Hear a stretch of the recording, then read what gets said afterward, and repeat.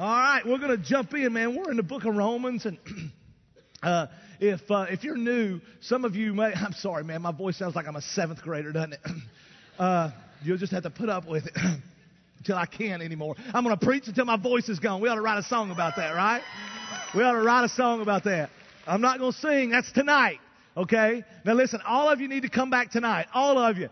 It would be great. Listen, we at least need this bottom. Tonight we're Travis is, and the band here we're laying down albums. I'm not singing. I'm not doing anything. Okay? I'm just going to be here. I'll sing with you guys. But recording the live album tonight, 6 o'clock, I think it is. So love to have you guys. Please come and be a part of that. Travis wants you. It's going to be a live album out everywhere, and so you can be a part of that. So come at 6 tonight. Invite everybody you know. Man, let's pack this place out so that this man will be loud, all right? So you come tonight and do that. Well, we're glad you're here. Some of you, it might be your second time here because Easter was your first time, right? Last week. Maybe this is your first time. And if you're first time and you're looking for a church home, then we hope you found it. But we don't want you to just jump in. In all honesty, I want you to know who we are before you sign on a dotted line of membership. So I want to spend a moment telling you who we are and what we're about because you need to know that, right? I mean, listen, there are a lot of churches, and we hope God leads you here. But we want to make sure you understand who we are and what we're about. All right? And so, man, we have great music. We have today you've experienced it. We have incredible music. But our goal is not to entertain you when you come on Sunday morning. I just want you to know that. Don't come and say, oh, man, our goal is not to entertain you. Our musicians write most of our music. And, man, they write most of our music and our songs. And it's awesome. But our objective is in writing those songs is not so to display their talent so that you'll make much of them. They write songs to display the glory of God so that you'll make much of Him. Okay? That's why we're here. When I preach messages on Sunday, I don't preach messages to help you feel good about yourself, in all honesty. I mean, man, I want you to feel good. But I'm not here to preach messages that help you feel good about yourself, who you are. I want to preach messages that help you know who God is, okay? Because I really believe there's a spiritual famine in America, and there are many reasons for that. The spiritual famine, and it's causing many Christians to starve to death spiritually and starve to death theologically. And I believe that there are many reasons for that. A lot of the responsibility falls squarely on the shoulders of Christians. Okay? But a lot of the responsibility falls squarely on the shoulders of pastors who are more concerned about making people feel good than they are about helping them know God. And so therefore they preach sugar-coated, just, shallow, me-centered sermons, how-to sermons. And to be quite honest with you, it's almost like I got spiritual Tourette's. You know, when I listen to those, I just start blurting out words I shouldn't, to be quite honest. Because, man, it produces a fake faith. And fake faith is fatal. And that is our bottom line for today. Fake faith is fatal. And when you leave, I want you to understand what I mean by fake faith. All right? And that's what Paul talks about. I mean, we are, going through the book of Romans. And that's why we consistently preach through books of the Bible, verse by verse, exegetically. Because, man, I want you to not just, look at passages that pat you on the back. I want you to look at passages that pat you on the backside too, right? Because we need the stuff that is easy to swallow, but if we want to be well-rounded and mature in our faith, we need the stuff that's a little harder to swallow, right? I don't want to just preach spiritual dessert that tastes good for a moment, but it doesn't sustain you. We want to give you some meat that builds spiritual muscle that helps you fight the good fight.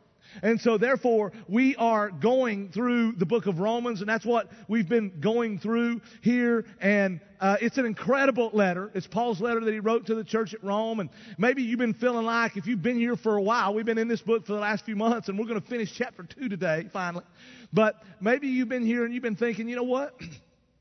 Man, we've been talking about sin. We've been talking about judgment. We've been talking about God's wrath. I mean, each week, and it seems like we're stuck there. We're in a judgment rut, and we have. And the reason we have is because that's what Paul's been talking about. From chapter 1, verse 18, all the way through chapter 3, verse 20, he talks about judgment and wrath and sin, and he does that for a couple of reasons. One, if he was wanting to just sell a bunch of books, if he wanted to gain a bunch of Instagram followers, those are not topics that he would preach on, right? I mean, he would preach more on, about how God wants to bless you and make you happy, and some junk about how Jesus, suffered and died so that you could be healthy and wealthy or something, because that sells books and gets Instagram followers, right? That's what he would preach. But he didn't. Rather, he focused on sin and wrath and judgment in the first part of Romans, because he wasn't interested in his fame. He was interested in God's name. He wasn't just, his desire wasn't to win the approval of people. It was for the salvation of people. And so he gave them the gospel. And he spent a lot of time on sin and wrath and judgment here, because he didn't want to produce a fake faith. He wanted to have a real faith, because fake faith is fatal. So he talked about these things for a couple of reasons. One, he wants to go to Spain and preach the gospel. The Spaniards didn't know the gospel. It was what we call an unreached territory. The gospel had not yet been preached there. Paul's in the city of Corinth, and he's writing this letter. And Rome is between Corinth and Spain. And he wants to come through as a large city, and he wants the Romans to send him to Spain. We're a sending church, right? I mean, we send people. We send missionaries. We're sending Benny and Carolyn to India. We send people to Bangkok. We send people to Brussels. Man, we not just sending people across the pond. We send you across the neighborhood. And we want to send you across the school complex, across your office complex, your cubicle to the next cubicle, whatever, the office. We want to send you. Well, Paul wanted the Roman church to send him to Spain, because the Spaniards had not yet preached the gospel. And he needed money to go to Spain. And so this basically, Romans, is a missionary support letter. And what he did was, like you support some of our missionaries, and if you don't and you'd love to, let us know, because we have missionaries that need support. And what Paul did in Romans, he didn't just play on their emotions with some slick PowerPoint presentation or some slick sales pitch to get them to give. What he did was he wanted them to understand God's glory and the gospel in a much bigger picture. Because if we understand that, then we will give everything to it. And so that's one of the reasons he spends so much time on sin and judgment and wrath, because he's helping people understand the totality of the gospel. Now, another reason he does is because he's wanting the religious Jews to understand that God doesn't grade on a curve. You see, he came out in 118 by talking about those immoral pagans. Those immoral pagans who they're just absolutely, radically depraved in how they live, right? And as he's preaching about those immoral pagans, the religious Jews, man, they were like, yeah, you tell them, Paul. Those immoral pagans, the world will be better off without them. Let's get rid of them, right? And you tell them. So in chapter 2, he turns his guns on the religious Jews. And he says, listen, you're cheering me on, but you need the gospel as much as they do. You're very religious, but your heart is far from God. You have a fake faith, and fake faith is fatal. Now, they would have taken big issue with that. They would have been madder than a Kentucky fan last weekend, right? They would have been hot. Time's past. We can get on them a little bit now again. We've let it cool down a little bit. The Kentucky fans, that is. And so, listen, they would have been hot. They would have said, no, what are you talking about? We don't need your gospel. Look at us and look at them. Look at them. Look at how wild they are and how crazy they live. And look at us. You see, they did what we do. And you know what we do naturally? We gravitate to judging ourselves and evaluating ourselves off of the curve of the culture, right? Off of the actions and the behaviors of other people. And listen, that's dangerous, because the world is full of morons who make you look good, okay? All you have to do is turn on MTV or go to a NASCAR race, and you're like, yep, I'm pretty good, right? And so, listen, he wanted them to know that God doesn't grade on a curve. And so, Jesus told the story, by the way, of two men to help us get this. Jesus told the story of two men who went into the temple to pray. One was a religious Pharisee. One was a sinner, a low-down, dirty sinner. One was a Pharisee. Paul was a Pharisee. Pharisee was a Jew of the Jews. The religious dude. So these two go into the temple to pray, and the Pharisee, he prays, God, thank you that I'm not like this guy. Thank you that I'm not like all the other irreligious pagans. Thank you that I'm not an adulterer. Thank you that I don't steal. Thank you I'm not a tax collector. God, I pray. I fast twice a week. I tithe. Thank you that I'm not like them. You see, he forgot that God grades according to His standard of holy perfection, not according to the curve of culture, right? He thought he was good because he looked at everybody else and said, man, look at my behavior. Look at them. Well, the sinner, he bowed his head. He couldn't even lift his eyes to heaven. He was so ashamed. He felt so unworthy. And he said, Father, forgive me. Have mercy on me, a sinner. Jesus then, as he told this story, people would have really related to it, identified with it. The religious people would have identified with it. Gentiles would have identified with it. Everybody would have identified with the story. And Jesus said, let me tell you which one went away justified. Not the religious dude. He didn't go away justified. It was the sinner who went away justified. For everyone who exalts himself will be humbled, and all those who humble themselves will be justified. You see, religion, Jesus is saying and Paul is saying, is a weapon, a tool used by the enemy to produce counterfeit spirituality. As long as you're religious, then you can have this counterfeit spirituality. I go to church. I read the Bible. I pray. I tithe. I give. I do these things, and you got this counterfeit spirituality. And the enemy uses religion to build this counterfeit spirituality. And maybe you've heard the term in the exercise world that says, no pain, no gain. I mean, man, if you're not going at it hard enough to have some pain, you're not going to have any gain, right? Well, in the religious world, you need to understand that it's all pain and no gain. It's all pain. It's all pain because you feel the weight of legalism, the weight of this works-based theology and religion that says, I've got to do this, this, and this to be right with God. And it's all pain because you've got to do all this stuff. And there is no gain because it gets you nowhere, right? And so Paul focuses on sin and wrath and judgment because he knows that the religious Jews have a fake faith, and fake faith is fatal.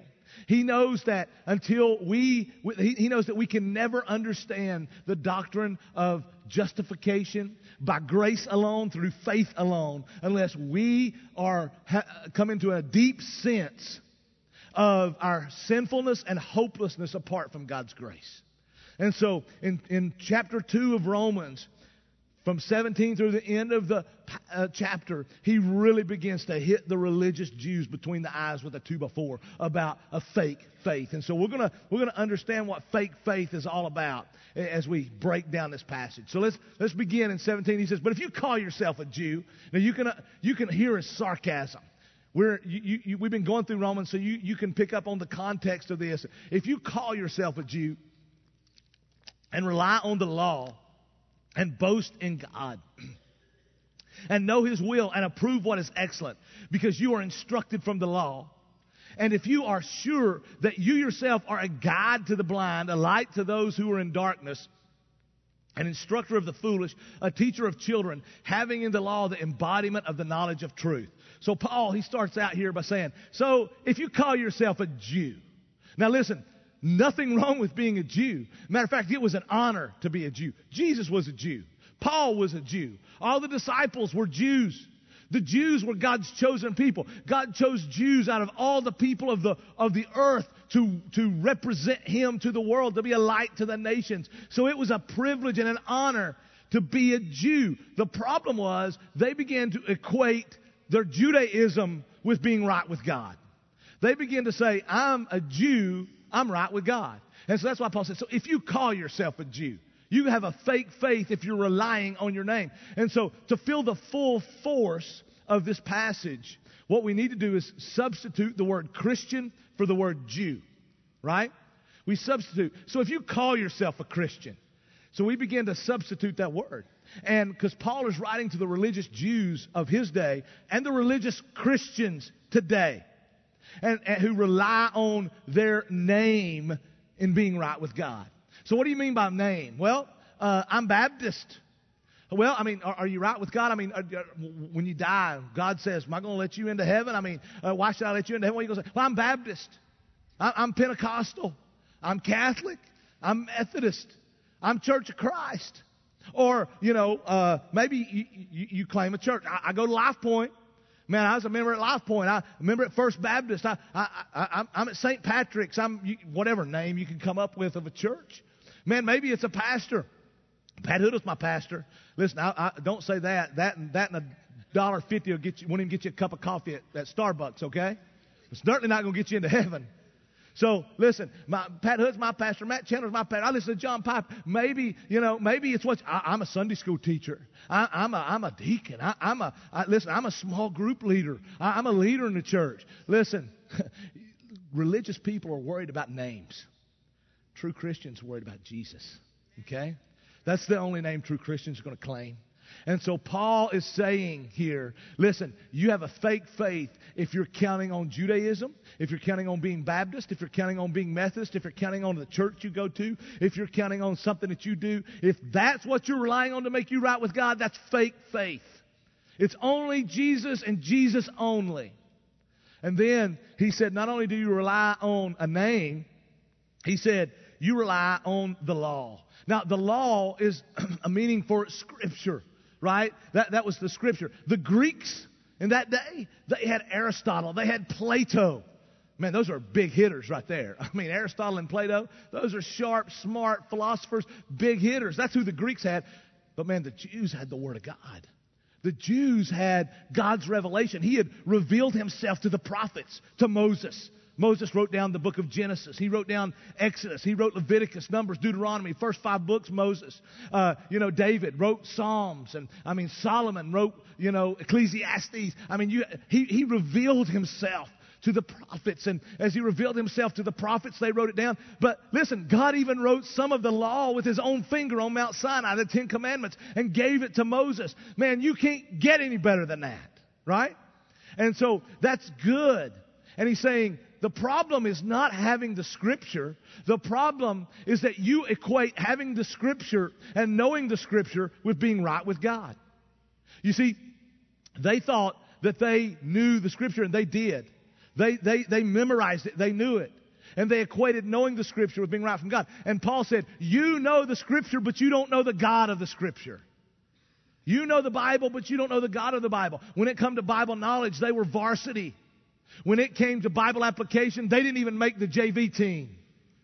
Okay? And so Paul said, you're equating your Bible knowledge. You're equating the fact that you have the Scripture and that the Bible knowledge with knowing God, you don't even know the God of the Bible. Listen, folks, we're much more privileged than the Jews. The Jews were privileged. They had the Bible. The Gentiles didn't have the Word of God. They had the Word of God. They were privileged. We're more privileged than they ever thought about being, because they had Old Testament prophets, and they had wisdom and prophets and law. Listen, we've got the full written revelation of God. All 66 books. There are no more books of the Bible being written. Anybody tells you they have another testament of Jesus Christ, that's called a cult, okay? That's called a cult. There are no more scriptures outside of the Bible. We have all 66 books of the Bible. We're more privileged. Not only do we have all 66 books of the Bible, man, we have more translations than you can possibly name. We have the KJV, the New KJV, the NIV, the NASB, the ESV, the HCSB, the ABC, the 1, 2, 3, whatever. We have so many translations. Man, we have Bibles for everybody, right? I mean, we have Bibles for people in the military. We have Bibles for couples. If you're married, there's married study Bibles. There's Bibles for single people. Bibles for children. My house, I've got my kids have a children's Bible. Man, there are even Bibles with pictures so Ohio State fans can understand it, right? I mean, listen, there are Bibles. I'm sorry. We have it on our cell phone. We have it on our laptop. We have it on our iPad. Listen, we have access to the Bible like never before. But just because you have the Bible and just because you know some Bible doesn't mean you know the God of the Bible. And so Paul is saying, if you're relying on the fact that you're a Baptist, the fact that you're a Methodist, the fact that you're Pentecostal, the fact that you know some memory verses, that's a fake faith. That's a fake faith. And then he says, not only do you rely on your name and the law, you rely on your works. He says, man, you're a guide. You think you're a guide to the blind. You think that you are a light in the darkness. You are, instruct the fools. You teach the children. All those are good things, aren't they? I mean, those are great things. We should be a light to the blind, a guide to the blind. We should be a light in the darkness. The Bible tells us that we should be light and salt in our world. We should instruct and we should teach. We should do all those things. Those are great things. Problem was, they were not teaching and guiding and instructing out of a humble responsibility. They were teaching, guiding, and instructing out of an arrogant superiority. Paul is saying, you're trusting those things, and you're arrogant, and you think you have spiritually arrived, and everyone else is spiritual idiots. He says, man, you think you're so much better than everybody? And your pride is keeping you from realizing your need for grace, and your pride is keeping you from living sent. And so he said, it's fake faith. You counting on teaching a Sunday school class? Really? You counting on, a serving? You counting on being on the church board? You counting on the fact that you are a pastor to get you into heaven? You counting on that? That's fake. It's not because of the church you're a part of, or the denomination, or the fact that you know Bible verses, or anything you do. He said all those things, those are good things, by the way. You should be a member of a church. You should be a member of a church. The Bible is clear on you should be a member of the church. You should know the Scripture. You should do things. You should, lead and be a light. Now, but those are good things. But if that's what you're counting on to make you righteous, it's fake. And fake faith is fatal. Now let's go on and look at verses 21 through 23. He said, you then who teach others, do you not teach yourself? Again, you can see his sarcasm.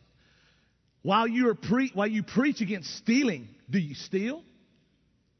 You say that one must not commit adultery. Do you commit adultery? You who abhor idols.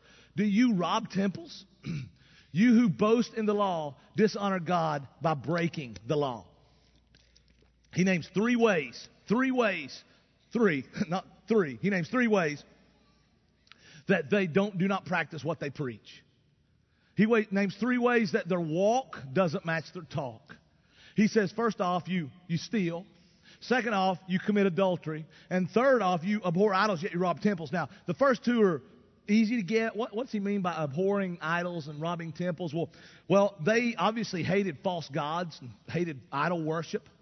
And we saw a picture of that last week. If you were here, you can go online and watch it if you weren't here last week, of idol worship of false gods in Buddhist temples in Thailand when we showed the Pada story. And you saw all these idols, and people today all over the world worship false gods. They bow down to idols. And man, obviously the Jews hated idols, right? They hated idols. They abhorred idols. But they had no problem, some of them, with breaking into pagan temples, stealing the idols because they were gold, and selling them for profit, right? Now, that wasn't the majority. That would just happen sometime. And when they would do that, that would be accustomed to you hating pornography, of which I hope you do. We preached on that a few weeks ago. Hating pornography, but producing it and selling it to make money. So what he's saying here is, now I want you to understand, Paul's not saying that all Jews steal or all Jews commit adultery. He's not saying all Jews steal idols and sell them to make profit. They had a very high external moral code. Most of them lived up to that code. So he's not saying that all Jews do these things. He's being figurative to let them know that no Jew keeps the law fully. Okay? Because they equate it. If you're Jewish, you're saved. You're Jewish, you're right with God. You do these things, you're right with God. You know the Scriptures. God gave the Scriptures to Jews, you're right with God. He's saying, no. That doesn't do it. Because no Jew keeps the law fully. So what he's doing is he's helping them to understand that true faith is internal. It's not external. It's a matter of the heart.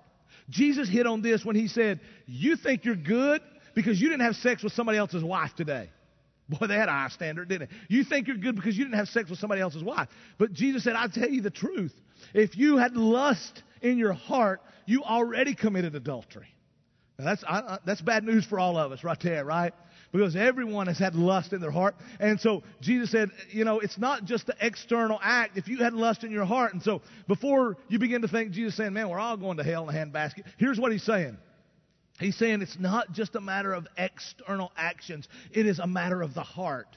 It's internal. It's not just external. And Paul is using the same principle to say that true religion, true faith is a matter of the heart, not just the actions. It's a matter of the heart.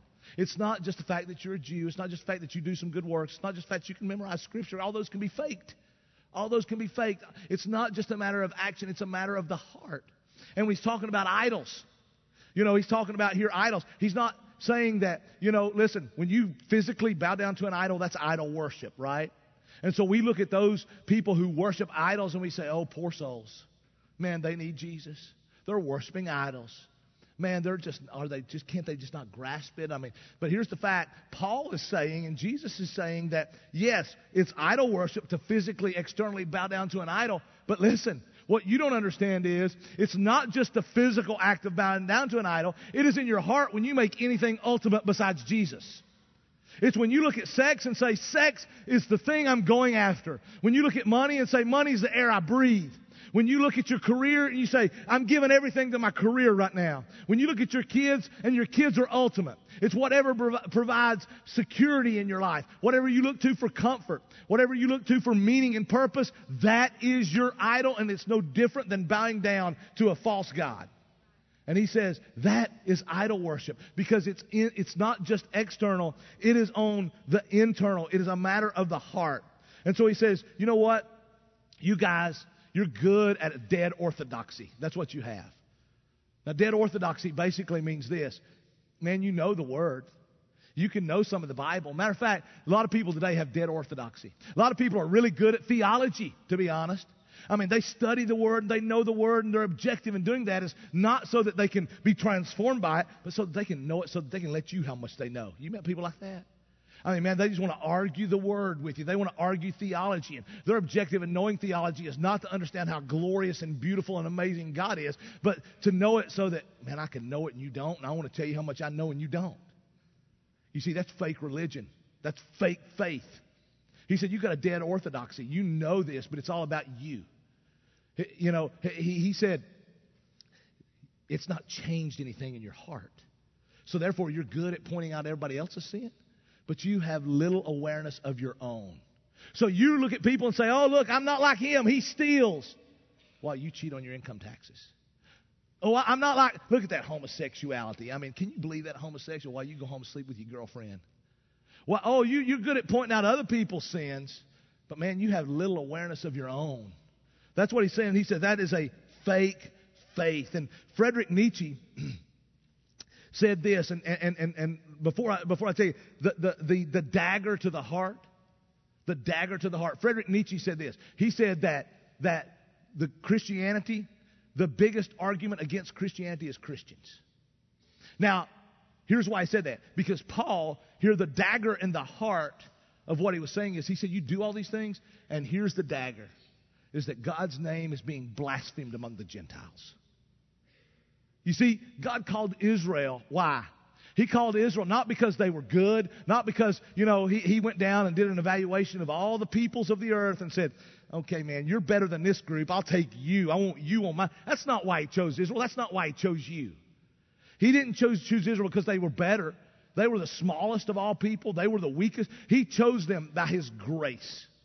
And he chose them and said, I want to use you to represent me so that the world will look at you and they will know me because of you. That's why I'm choosing you, right? I want you to be a light to the nations. Well, they got arrogant. They began to think, well, you chose me for me. I'm good. You chose me because I've got some ability. And so they forgot why God chose them. And so they were living, man. They were religious and they had a faith that was fake. And as a result, the nations were looking at them and they were going, we don't want your God. We don't want your God. They were supposed to live in a way that made God famous, and they were living in a way that made him infamous. We don't want your God, and that is absolutely a tragedy. And so Friedrich Nietzsche said the greatest argument against Christianity is Christians. Because the important thing is not what people say about us, and that's what religious people are interested in. What are they going to say about me? The important thing is not what people say about us. The important thing is what people say about God because of us. That's why God chose Israel. But their faith had become fake. And as a result, They were making God infamous, not famous. Don't misunderstand, folks. We're very clear here. God's not looking at you to be perfect. He's not looking for you to be perfect. That's not going to happen. It's not about you being perfect. It's not about perfection. It's about progress. It's about direction. The world is not turned off by you when you screw up. Just understand that, okay? When you mess up, no matter how bad it is, the world doesn't go, oh, man, you're a Christian. No. That's not what, that's attractive to the world if you're real in it. You know what turns the world off? When you're fake. That's what turns the world off. That's what makes people, not want your God. It's when you're fake. When you mess up and you own it and you say, man, I screwed up. I messed up. When you own it, that's attractive. People say, wow, I haven't seen it. That's attractive. So the world doesn't want you to be, the world's not looking for perfection. They're looking for somebody that's real, and that's attractive. And that wasn't what Israel were doing. They were upholding themselves in superiority over everybody else. Let's go on and finish it out, verses 25 through 29. He says, for circumcision is indeed is of value if you obey the law. But if you break the law, your circumcision becomes uncircumcision. Well, that doesn't hardly make sense, really, from a physical standpoint anyway, does it? So if a man who is uncircumcised keeps the precepts of the law, it will make sense, all right? I promise. All the Scripture makes sense. We know it. Will not his uncircumcision be regarded as circumcision? Then he who is physically uncircumcised but keeps the law will condemn you who have the written code and the circumcision but break the law. For no one is a Jew who is merely one outwardly, nor is circumcision outward and physical. But a Jew is one inwardly, and circumcision is a matter of the heart, by the Spirit, not by the letter. His praise is not from man, but from God. So Paul then sort of shifts gears. He's talked about the fact that you think you are right with God because you're a Jew. You think you're right with God because you have the law and know the law. You think you're right with God because of your works. Now he says you think you're right with God because you're circumcised. Now, we start talking about circumcision, every man in the place starts to cringe a little bit, don't they? I mean, that's not a fun, why in the world? You think about circumcision is obviously a big deal in Scripture because it talks about it. You think, what's the big deal about circumcision, right? I mean, what is it? Well, we can't hardly think of circumcision as being a necessity because it's not for us. Circumcision is optional. You know, some parents, when they have baby boys, some parents have their children circumcised. Some parents don't. It's choice. It's optional. It's not a necessity. But in the Old Testament, for the Jews, it is a necessity. It was a necessity because it revealed that you were a part of the covenant community. Now, circumcision goes back to Abraham. When God entered into covenant with Abraham, He gave circumcision as a visible sign that Abraham, you are circumcised because that proves that you are a part of the covenant community. And circumcision is a symbol of the curse that will fall upon you if you break covenant. If you break covenant, this is the curse. Now, in the Old Testament, you see, they didn't have contracts. You got to understand context. We have contracts today, right? I mean, I buy a house, I sign a contract. I buy a car, I sign a contract. When I adopted my kids, I had to sign papers that said I will never abandon them. I signed, a contract, and contracts are great. Contracts, help protect us in different situations, and we need contracts and whatnot. But the problem is when it comes down to the things of spiritual nature and even marriage, we begin to equate marriage and all that stuff as contract. And the problem is contracts have escape clauses. Generally, we can get out of contracts, right? I mean, they're written in a way that sometimes you can get out. And so we enter into marriage. And marriage biblically is not a contract. Legally in our country, it can be a contract. But marriage is not a contract. It is a covenant. Because the Bible doesn't talk contractually. It talks covenantally. Okay? And so in a covenant, you didn't sign a piece of paper when you entered into a covenant in the Old Testament. What you did was you entered into covenant. And it was binding, no escape clause. And when two people entered into a covenant, they didn't sign. What they did was they acted out the curse that would be upon them if they broke their end of the covenant, if they broke promise. In other words, when two people entered into a covenant, one of the guys might reach down and pick up dirt, throw on his head, and say, if I break my end of the deal, may my life be like the dust of the ground. Or they might cut an animal in two, separate it, and walk between the animal to say, if I break my end of the bargain, may I be like this animal, cut in half. It's exactly what God did with Abraham in Genesis when he made a covenant with Abraham, right? He said, Abraham fell into a sleep. God saw God walk between, said, this is going to be me if I break. So God makes a covenant, will never break his promise.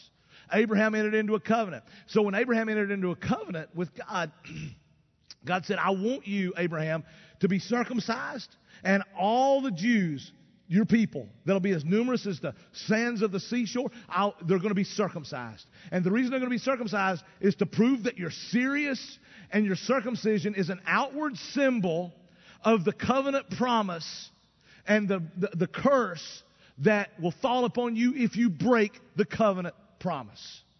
In other words, Abraham, if you break your end of the bargain, you'll be cut off from me. Because you see, circumcision is a tender, intimate cutting off. It is a tender and intimate cutting off. And God is saying, Abraham, when you and the Jewish people are circumcised, you are saying, I'm serious, and if I don't live up to my end of the bargain, I'm going to be cut off from God and from the covenant community. Now, folks, I'm just going to tell you that's bad news. Because Paul has spent all of Romans 2 helping the Jews understand nobody keeps the covenant fully. That's bad news. Everybody breaks the covenant. Everybody has broken the covenant standards. No one keeps it fully. That's bad news. But the good news is, Paul, when he's talking to the Colossians, he's talking to a group of Gentile Christians. They were Gentiles. They had given their life to Jesus. They had surrendered to Jesus. They had not yet been physically circumcised. And so in that age of the church, there was all this deal. Do they need to be circumcised? Do they not need to be circumcised? And Paul writes to the Colossians, and they had not yet been physically circumcised. And he said, you have been circumcised in Jesus. Now, what he's meaning by that is this. This is the good news. The bad news is he gave circumcision as a sign that if we break covenant, we will be cut off from God and cut off from the covenant community. Bad news, because none of us have lived up to that, folks. But then the good news is we've been circumcised in Jesus. And what he means is Jesus was truly circumcised when he was on the cross. In other words, when Jesus was suffering the wrath of God and when he was on the cross, he was truly circumcised, cut off from God and cut off, as the Old Testament says, from the land of the living, cut off from life. He suffered the price of breaking the covenant on our behalf and paid the price so that we don't have to. He paid your debt and suffered by being circumcised himself. And so circumcision was a symbol, like the lamb on Passover. The lamb that they slaughtered and put the blood on the doorpost, and any family who had the blood of the lamb on the doorpost would be passed over, but the firstborn was taken of all the Egyptians. But the blood of the lamb, well, that was a foreshadowing, a symbol of Jesus who would have his blood shed. And those of us who are covered in the blood, we're safe, we're redeemed, right? Just as the lamb was a foreshadowing, just as a sacrificial system was a foreshadowing, circumcision is a foreshadowing of Jesus who would be cut off. That's why it's no longer a necessity, because we who are in Christ have been circumcised in Jesus. It is now optional. Now, I preached at 6:15 this morning. I preached at the Stewart's Creek campus. We videoed it, put it on, and as I was preaching, and I meant to say, I was talking about circumcision. I said, circumcision is a necessity if you're a Christian. Now, that was a slip of the tongue. And I really quick, I had to correct myself, because I knew at that point we're going to have an all-woman campus here, because no man's going to come to Christ, right? We're going to circumcise you boys right now. Line them up. We got the flint knives outside. I'm not doing it, I promise you that. We got the blood bank coming in. We got the circumcision bank over here coming in. Thank the Lord we don't have to do that any longer. Jesus. Hey, listen, that's a sacrifice in and of itself for you, isn't it, guys? Jesus. He was our circumcision. He was cut off completely to pay our sin debt. So we no longer have to be circumcised. It was a symbol.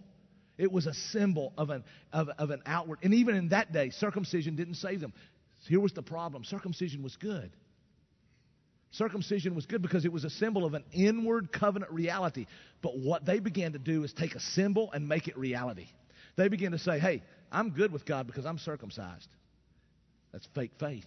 I'm good with God because I'm a Jew. I'm good with God because I know some of the law. I'm good with God because of the works. I'm good with God because I'm circumcised. And Paul said that's fake. Fake. It's an outward symbol of an inward reality. And he said, if you have no change and if you have no transformation, then your circumcision is of no value at all to you. It means nothing. Now let me, again, substitute some words. For us today, Paul said, you think you're a Christian? He said, because you've been circumcised? So today, let's substitute the word Jew. Let's substitute the word Christian for the word Jew. And for the word circumcised, you just plug in church membership, plug in baptism, plug in communion. You think you're a Christian because you've been baptized? Really? We baptized 60-some people last week. It was a glorious day. Awesome. But let me tell you, if any of those 60-some people count on that water saving them, they're in trouble because that's a fake faith. That's why we make very clear to anyone being baptized, this is not essential for salvation. Your salvation is only in Jesus. But like circumcision of the old covenant, baptism is a symbol that you are now a part of the covenant community. And if you say you're a believer and you have not been baptized, you're walking in disobedience and need to follow through with baptism because Jesus commanded it as a symbol of your new life, an outward symbol of an inner reality that I am a part of the covenant community. But if you're counting on your baptism to save you, that's a fake faith. Communion, someday when you're before God, if you say, well, God, I took communion. I took communion on Good Friday down there at Life Point Church, Christmas Eve every year. Woo! God's going to say, well, what's that? I mean, great. That's an outward symbol of the body and blood of Christ. But what did you do with the body and blood of Christ? Did it really transform you? I was a member at Life Point Church. Great. Good. The church is the body of Christ. What did you do with the real body of Christ that was literally torn apart for you? You see, fake faith is fatal. It's fatal to you and your soul. It's fatal to the nations who see you when you have a fake faith and your God becomes infamous, not famous. It's fatal. But a real faith is fantastic. It's life-giving. It is literally transforming. And so today, my challenge to you, I started out by saying, listen, if you